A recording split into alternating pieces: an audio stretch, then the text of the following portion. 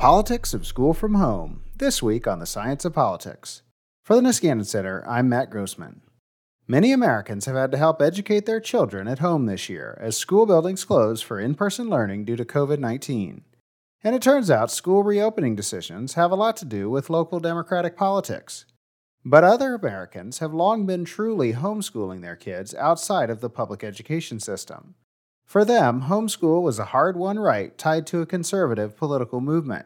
This week, I talk with Heath Brown of John Jay College about his new Columbia book, Homeschooling the Right. He finds that homeschoolers are an important and highly successful grassroots conservative constituency group, having won rights in every state and helped build and fuse the broader Christian and libertarian right. I also talk with Leslie Finger of the University of North Texas about her timely new paper with Michael Hartney, Politics, Markets, and Pandemics. She finds that Democratic-leaning areas and those with strong teachers' unions have been less likely to provide in-person learning during COVID-19. Politics has been driving school policy, but here it is the liberal interests aiming to learn from home. They both see implications for how school politics has fused with wider political polarization. Brown's book tracks the long story of homeschooling as a conservative success. The book is narrowly about the relationship between homeschooling policy and politics, but more broadly about the conservative movement and public policy. And I try to weave together in the book the very earliest days of the rise of the religious right and the choice and freedom movements with this story of homeschooling, which sort of in definitional terms is when states and localities allow parents to remove their children from formal public or private schools and educate them in the home in some fashion. This was once illegal. It is now legal and on the rise nationwide. And homeschooling really emerges in the very earliest days of the conservative movement as a front in the culture wars and a battle that conservatives actually won and didn't stop winning. I argue in the book, in fact, homeschooling policy has never really been overturned. It has gotten consistently less regulated by states. Parents are regularly given more freedom. And really any state legislator that even dips a toe in the pool of more regulations can expect hundreds of phone calls, emails, and angry office visits within days. Very, very simply, nobody messes with homeschooling. And this is not because the policy is backed by well-resourced interest groups giving large campaign donations. This really has been a conservative grassroots success story, and I try to tell that story throughout the book. Finger and Hartney have been looking at which districts opened and closed during the pandemic and why.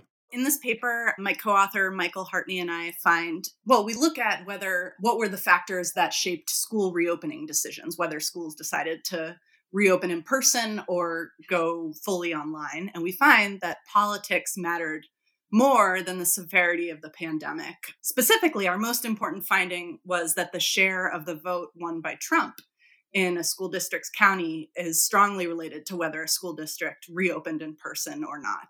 So meaning districts with more support for Trump tended to be more likely to open in person than those without. And we also found that districts with stronger teachers' unions were more likely to be remote. And then finally, our third interesting finding here was that districts with a higher number of Catholic schools nearby were more likely to remain open, which suggests to us that private schools might have been exerting some competitive pressures. So the biggest finding here, like the big take-home point, is that politics, both meaning the Trump vote share and the teachers' union strength, politics mattered more than public health in determining school district opening decisions. Brown says the latest debates have made the historical story timely. Now everyone can relate. When I started the project, I had to explain to many people what homeschooling was. 5 years later, it's really hard to find anyone, especially parents, who don't have an incredibly strong view on this topic.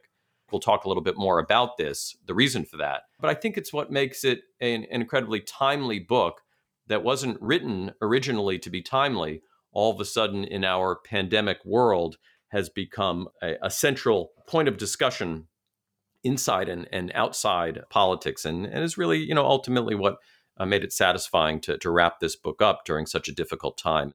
Homeschooling is a significant movement, but it's still a small minority of students. If you thought counting homeschooling families was difficult before this year, it's become even more difficult now. But before, let's just say last year, nationwide, there was somewhere between 1.5 and 2 million students homeschooled. The numbers are fuzzy, and the U.S. Department of Education estimates somewhere around 1.7.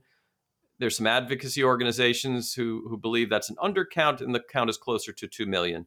It's somewhere in there. Around 3% of school-age children were homeschooled last year. And in some states, this is a considerable portion of the school-age children. In Florida, for example, 80,000 students last year were homeschooled. In North Carolina, 100,000, really a large portion of education. But there are other states like Michigan where we really, truly have no idea how many students are homeschooled because the state doesn't require parents to notify education officials of the choice to homeschool. So counting in Michigan is largely speculative. And this is in part by design. We'll be talking about the kind of how homeschooling works and its impact on politics.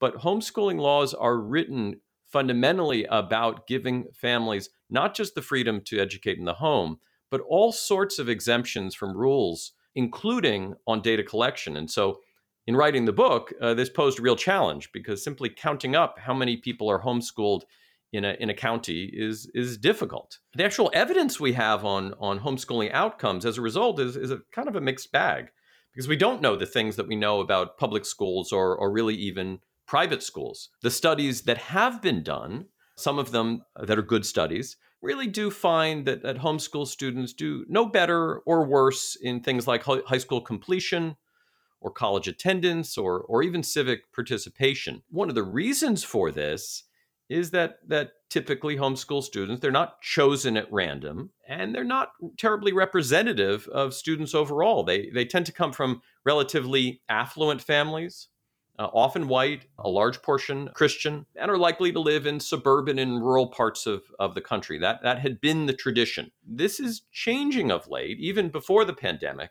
with much more diversity in who homeschools, especially by race and ethnicity. Finger says this year, lots of large districts are remaining remote. In our data, we have over 10,000 districts. And so that's not all districts in the country. There are a little over 16,000 school districts in the US, but it's a lot, right? So we can definitely get a good idea from that. And of the districts in our data, 24% of them chose to have fully remote instruction in the fall. And so we don't actually look at how long districts remained closed, but we can know that because a lot of this data has been updated over time. And so I did take a look at that, and it basically the share of districts that remain remote is about the same in December as it was in September. Now, this doesn't mean that all districts are just staying remote. Some are going more hybrid, and then some of the more hybrid and in-person ones are becoming remote. So they're switching around a little bit. However, of the districts that started remote, 7 out of 10 remained remote. So it is a lot that are just like sticking with their guns. And to just give you like a sense of the magnitude of this, most of these districts that are fully remote are, big, urban, they're the largest districts. So that means close to 50% of all children didn't go back to in-person school in the fall. So, the magnitude is quite large. Of course, there are big differences between homeschooling and what's happening now, but it may have opened some parents' eyes. I was finishing off the manuscript of this book in March of 2020, right as my hometown, Brooklyn, New York, was witnessing catastrophic loss of life because of COVID. Schools closed and millions of students began their days in a type of at-home school.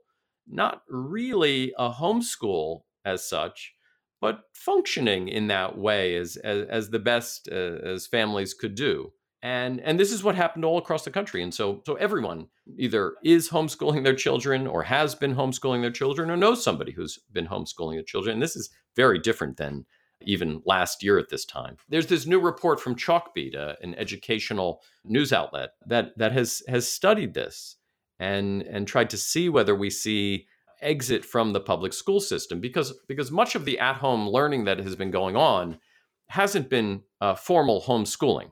Many families may have been doing the education in their living room, but they haven't been actually dropping out of the public schools. And so Chalkbeat wanted to figure this out. And what they found is precipitous declines in public school enrollment in many states. Some large portion, though not all of it, likely homeschooling. So, for example, in Michigan, Chalkbeat finds a 3% decline in public school enrollment this fall. New Hampshire, 4%. In Mississippi, 5%. Now, the data here is tricky, and we don't know exactly what's happening with the people who show up in those declines.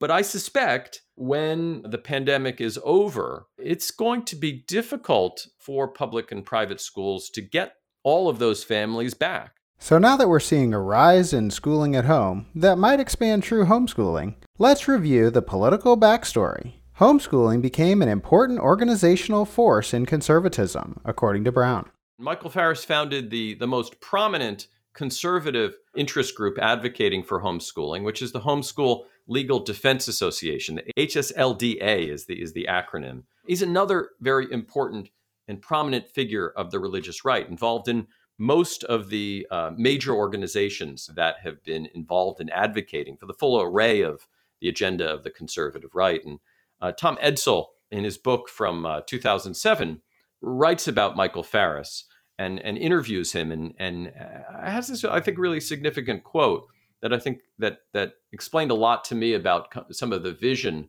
of this powerful interest group. And so Farris tells Tom Edsall, we will know that our homeschooling has been successful when we see real life victories from our children. He writes, we believe that someday homeschooled young people will help reverse Roe v. Wade, stop same-sex marriage, and help reestablish a strong view of the freedoms established by our founding fathers. I think this encapsulates the role that people like Michael Farris saw for homeschooling. Homeschooling was going to be an effective educational tool, but it would also help to prepare conservative activists and prepare them with a pedagogy that was disconnected from what students were learning in public schools and even in private schools.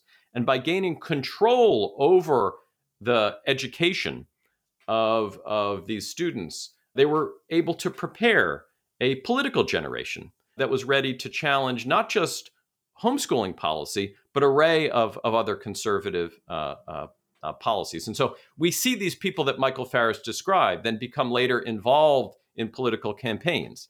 They were very involved in George W. Bush's campaign in 2000. George W. Bush actually credits homeschool volunteers for helping to mobilize voters in support of him. Mike Huckabee does the same thing in 2008 when he wins the Iowa caucus, credits homeschool families for turning out to help get him elected.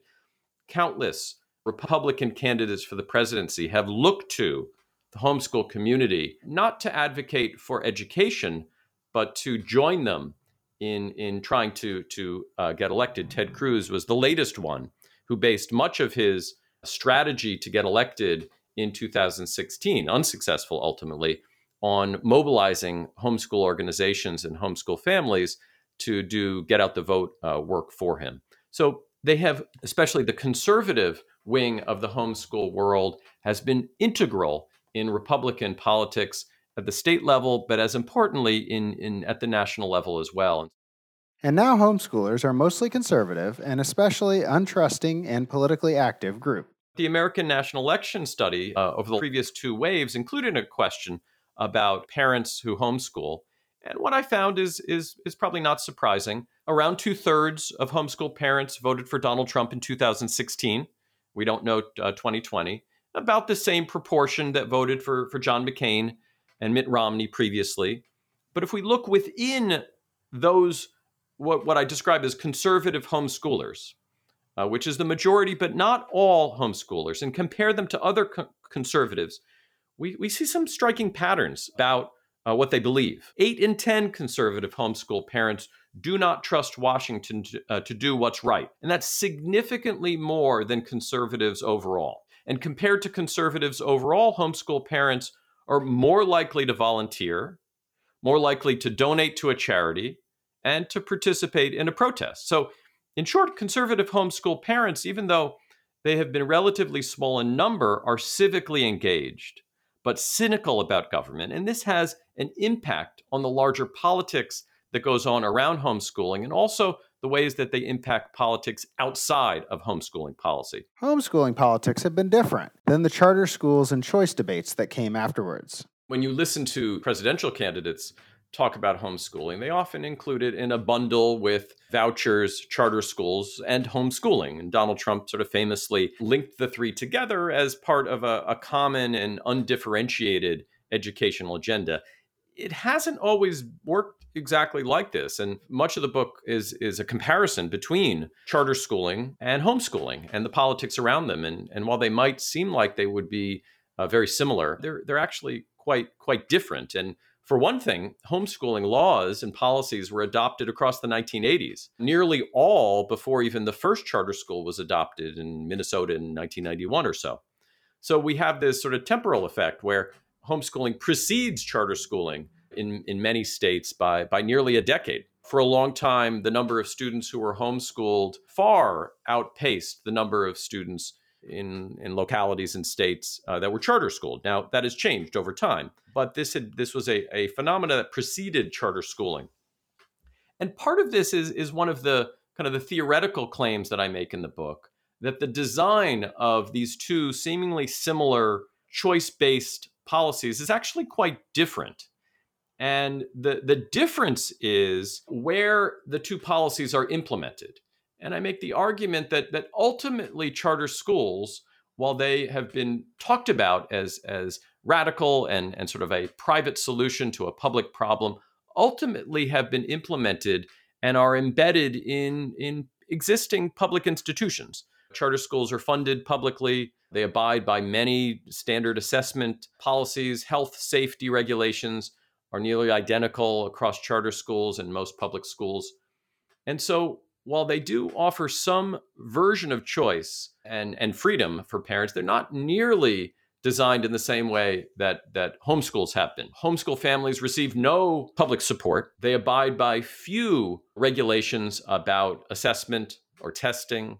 Rules on vaccination, for example, are largely absent from homeschooling, whereas a student who is at a charter school would abide by basically the same health and safety regulations as a student at a public school. And so part of the argument that I make is that this is distinct from charter schools, and that as a consequence of that, the political coalitions that have formed are very different. Charter schooling has generated staunch opposition in states and localities, whereas homeschooling really hasn't. And as a consequence of that, charter schools and charter school policies have tended to be restricted, and even the most unregulated over time are changed, and the status quo ultimately brings back charter schooling to kind of the more norm. And we see this in restrictions on the number of charter schools that are allowed to be opened, the amount of funding that is given to charter schools. We don't see that kind of give and take in homeschooling policy. There are very few organized opponents to homeschooling, so that when we look at across the country at homeschool laws, they almost never go backwards. There are scant few examples of when homeschoolers have lost political battles. It's instead part of a broader agenda of leaving the state. I see the phenomena of homeschooling policy has more in common with the politics and policies around gun rights than charter schooling. That there is a libertarian agenda that has taken the form of opting out of public services rather than opting into public services. And a family that decides to homeschool is taking advantage of a policy that is designed to allow them to provide educational services on their own. And this means that the politics of it that results from that, I think, is pretty dramatic. And one of the ways that I study this in the book is to look at what happens when a family opts out. Whether that opting out results in them moving into a gated community and leaving kind of the conventional neighborhoods that many of us live in, or opting out of a public school system and deciding to educate at home, or maybe even to opt out of the conventional public safety and security provided by local police and deciding to protect one's home with a firearm. In each case, the person is deciding to provide for their needs on their own. Now, for homeschooling policy, for homeschooling families, I argue that this has had a major effect. And the effect that this has had has been a very rich civil society that has been created as the result of these needs. So if you decide to educate your children at home, you still have incredible needs for pedagogy, for a curriculum, for textbook material, for mentoring and how to teach, for extracurricular activities for your family. None of those will be provided typically by the public school system or really any other public services. You're not going to get textbooks from the school district when you decide to homeschool. So in communities across the country, small grassroots organizations have propped up over the last 30 to 35 years. Those organizations provide the help that homeschool families need. They do this because they are often detached from the services they would typically get from the state or the locality. Now, these organizations that were formed often typically to provide help with how to teach math or how to teach French, over time have often become politicized. And they have become instrumental in not just providing for the educational needs of homeschool families, but also the political and legal needs. That makes it an ironic backstory to the latest debates, where conservatives, led by President Trump, have wanted in-person schools reopened, and liberals have been more favorable to home education. The union role in these decisions is an old one, Finger says, but the role of partisanship might be new in local school politics. Our finding about teachers' unions, the strength of teachers' unions impacting reopening, is not new. So traditional school politics have been, localized and dominated by interest groups, namely teachers' unions and school boards and other local actors. But what is different here, what we find that's different, is the role of partisanship. So first, it's important to underscore that what has been sort of nationalizing here is politics, not policy. So school policy has been nationalizing over time in terms of increasing spending coming from states and the federal government, and states and the federal government becoming involved in what happens in schools, think of testing and accountability, Common Core, et cetera. But what we find that's different here is the politics, the partisanship aspect of it. So most of what I described, things like testing and accountability and spending, all these things coming from states and the federal government, they involve battles at the state or national levels, right? Those things are sort of, policies are made and they are sent down to school districts. What's different here is that the battle itself and the way it's aligning with partisanship is falling at the school district. So traditionally, what happens at school districts is really the result of bargaining with teachers' unions or decisions among school boards. And so things like the length of the school years, well, actually, sometimes those come from the state, but, things like teacher salaries, the length of the school day, maybe discipline policies. These are all things that are being figured out with local actors. Now, of course, there are exceptions here, right? There have been moments of more national actors coming in, right? We've seen education reform groups and big foundations get involved in certain school districts, especially in school board races. And there have been moments where there have been issues at the school district level that get nationalized. So you might think of battles over, teaching evolution. Or you might think of during the Obama administration, they enacted some rules intended to impact discipline policies. They advised against school discipline that resulted in disproportionate punishment for students of color. But what's different, what we're finding in our paper that's distinct, is that number one, most things that happen in school districts are not decisions made nationally, number one. And number two, they're not usually around partisan cleavages. So things like backlash to the Common Core and the opt-out movement, these aren't really partisan issues. You saw kind of interesting different, the opt-out movement and Common Core backlash were this alliance between people on the left and the right. So what's unusual here is the battle over this very routine thing, whether to reopen schools, is being shaped by the partisanship of the district. And this is happening everywhere at once. It's sort of this simultaneous battle over this really mundane thing that people normally don't care about outside of, the school board and the school district. And it's falling along, how people are behaving is falling along partisan lines. Finger and Hartley looked nationally and at 4 states with better data. So we're using data from this company called MCH Strategic Data. They've been surveying school districts on reopening plans since at least this past September, and they update it regularly. And they're surveying literally every single school district in the US. And then this information is just public, which is amazing. So, if any of your listeners want to seek it out, it's there for the taking. And they provide information like whether teaching is hybrid or online. And they also provide information about other policies that I'm sure other researchers are looking at, like whether staff have to wear masks, whether students are participating in sports, et cetera. Now, of course, they haven't been able to get every single district to respond. So that's why we don't have all 16,000 some school districts in the US. So one might be worried that because we're missing some districts, that this could affect our results. Like we might be worried that some districts are systematically different in a way that could impact our results. So we also are looking within 4 states where we actually have the full universe of districts. So those are Massachusetts, Ohio, Washington, and Virginia. Our results hold within those states. And then what we do is for those states, we use what we have from the actual states and then put it with the MCH data. So that's the data we're using. But you're right that we're looking at just one decision at one point in time. This is a cross-sectional study. What we can say is that Trump vote share impacted school reopening in the fall, but we can't say that Trump vote share has impacted decisions over time. So, for example, we don't know if a district becomes more pro-Trump, would this mean that the school district would be more likely to open? Like, we can't look at that longitudinally.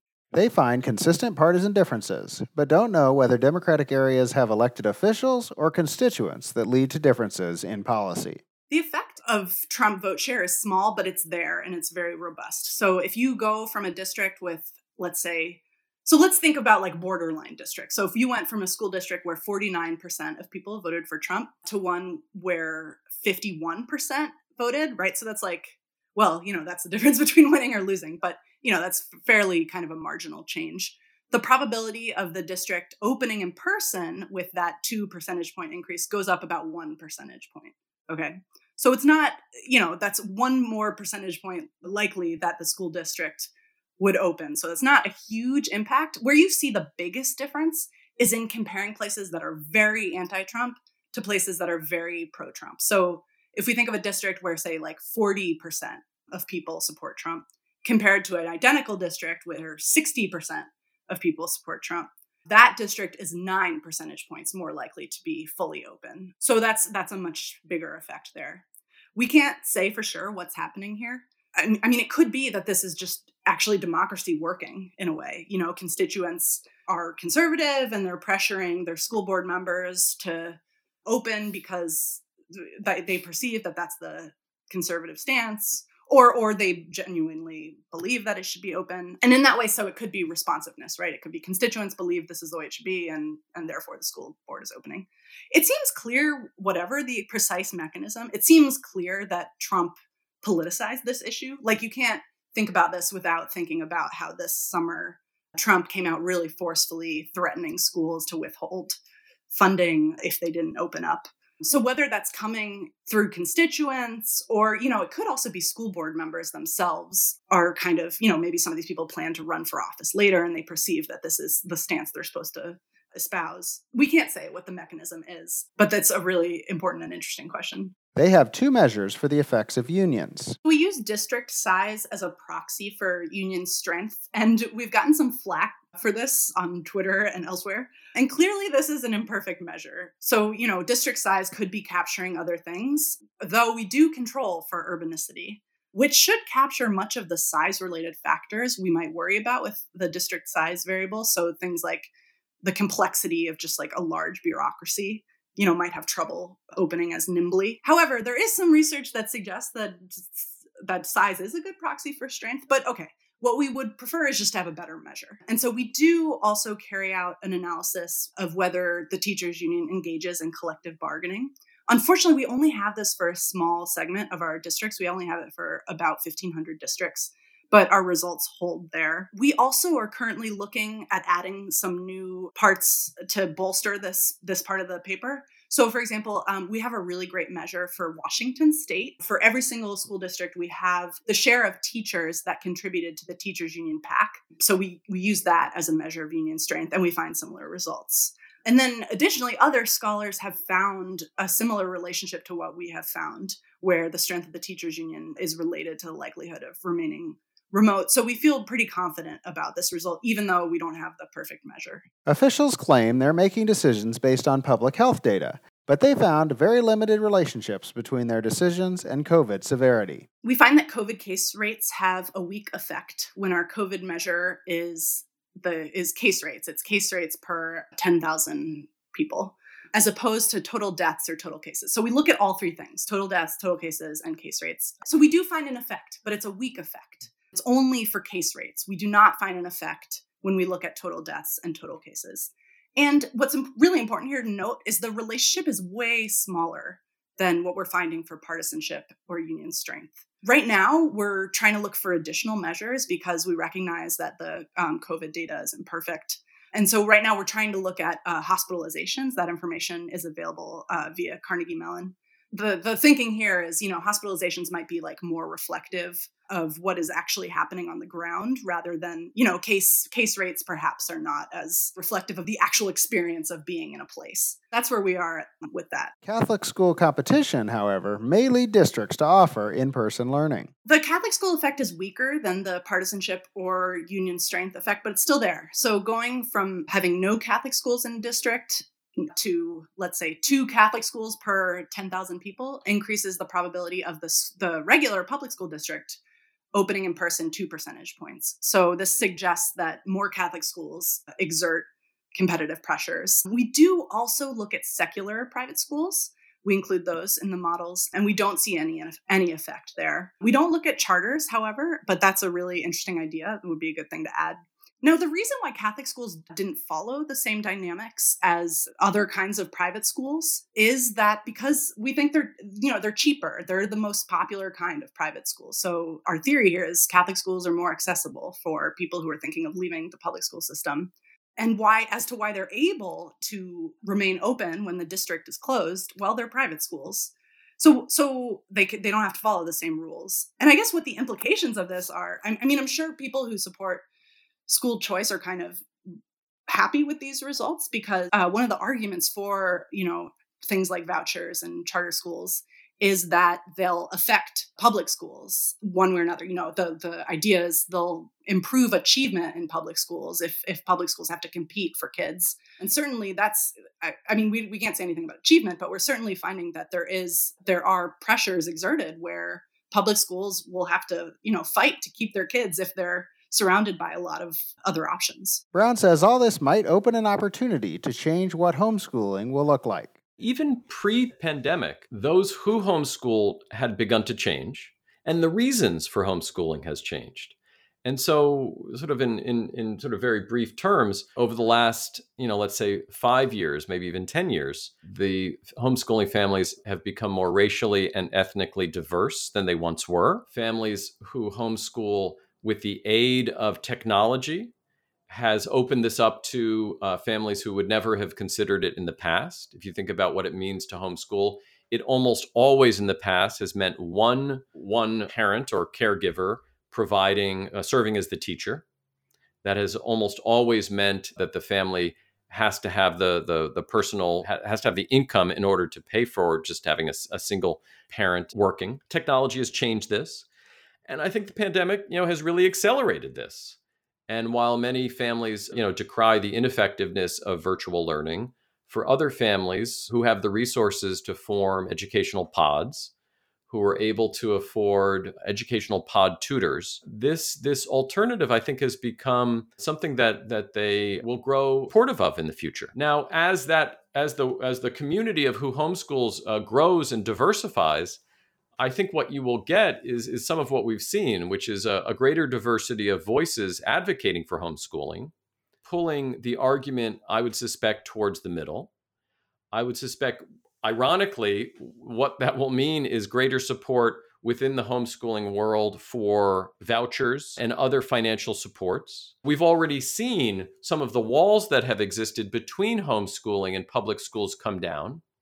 So it was once the case if you were a homeschool athlete, you wouldn't be able to compete against or with public school or private school students. Thanks in part to Tim Tebow and the so-called Tim Tebow laws, many states homeschooled students are able to compete on their local public school athletic team. And this has meant that a world that had been quite distinct from many of the public institutions like public schools are now much more integrated in with public libraries and public schools in a way that they weren't in the past. And I suspect this will have a moderating effect on the politics of homeschooling, and it's going to more closely resemble politics of charter schooling, including more opposition. Because as these connections grow and as financial support and other resources go directly to homeschool families, we create some political losers. And in that case, mobilized opposition, I would suspect, will rise that has never been there in the past. And so I suspect in the future, homeschooling politics is going to much more closely resemble charter schooling politics in a way that in the 1980s and much of the 90s, it really didn't. But Finger expects some escape to private schools, but not much permanent homeschooling. I think public school is considered like a pretty foundational, like liberal thing to like support your public schools. You know, it ties into all these like social justice, equity kinds of issues and supporting, you know, public goods. So I would guess that once the pandemic is over and things go back to normal, that people who have opted out of the system because they formed pandemic pods or they went to homeschooling or whatever, I think they're going to join again. I think it's a different story for people who send their kids to private school. I mean, there are like fixed costs there. You know, your kid is getting to know the teachers and the new institution and all this stuff. I think those people might be lost to the public school system. But she agrees it could change the politics of the choice agenda in schools. I'll be curious to see how school choice proponents rhetorically kind of use this moment to possibly appeal to families. I mean, there is potentially an argument about when we have a crisis, how does the public school respond? It's not nimble. Look at these, you know, private schools and charter schools that were able to manage. So, you know, I suppose it could change the politics of choice somewhat. There's a lot more to learn. The Science of Politics is available bi-weekly from the Niskanen Center. I'm your host, Matt Grossman. Thanks to Heath Brown and Leslie Finger for joining me. Please check out Politics, Markets, and Pandemics and Homeschooling the Right, and then listen in next time.